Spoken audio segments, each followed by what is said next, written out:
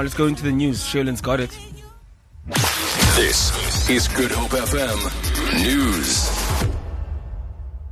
Good afternoon. ANC Secretary-General Gwede Mantashe has admitted that the outrage following a constitutional court judgment on Nkandla borders on a loss of trust for the ANC. Opposition parties and some within the ANC have called for the axing of President Jacob Zuma after the court ruled that he failed to uphold the constitution.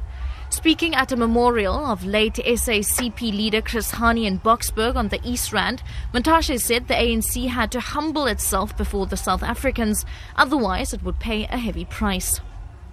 It is not the Concord judgment that is the issue. The issue is the trust deficit. And once our people lose confidence in us, anything and everything we touch will translate into a big noise. Formations in society, people in society are beginning to reduce their confidence and trust in us. That is what we should be debating.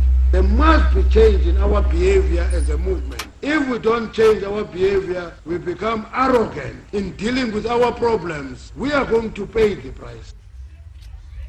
Western Cape DA leader Patricia de Lille says people should vote in numbers during the forthcoming local government elections to make sure they protect democracy. She was speaking in Grabo, where she canvassed support as part of the party's registration drive. Mlami Maneli reports.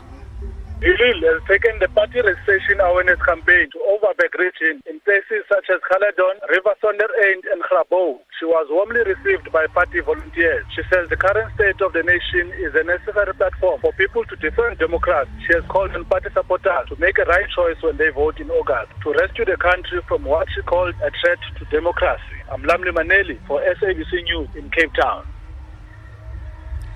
BizNews founder and businessman Alec Hogg says South Africa's R1 trillion nuclear ambitions could be a major reason for a decision by the Gupta family to leave for Dubai. The Guptas did what has been described as a midnight duck from Lanseria Airport northwest of Johannesburg on Thursday night.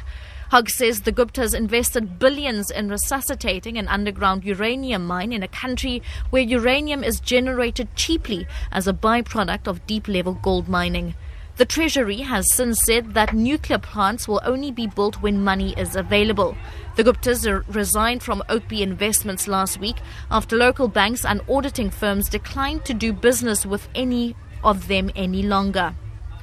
And finally, authorities in the southern Indian state of Kerala have ordered a judicial inquiry into a major fire and explosion at a Hindu temple in Paravur that killed more than 100 people.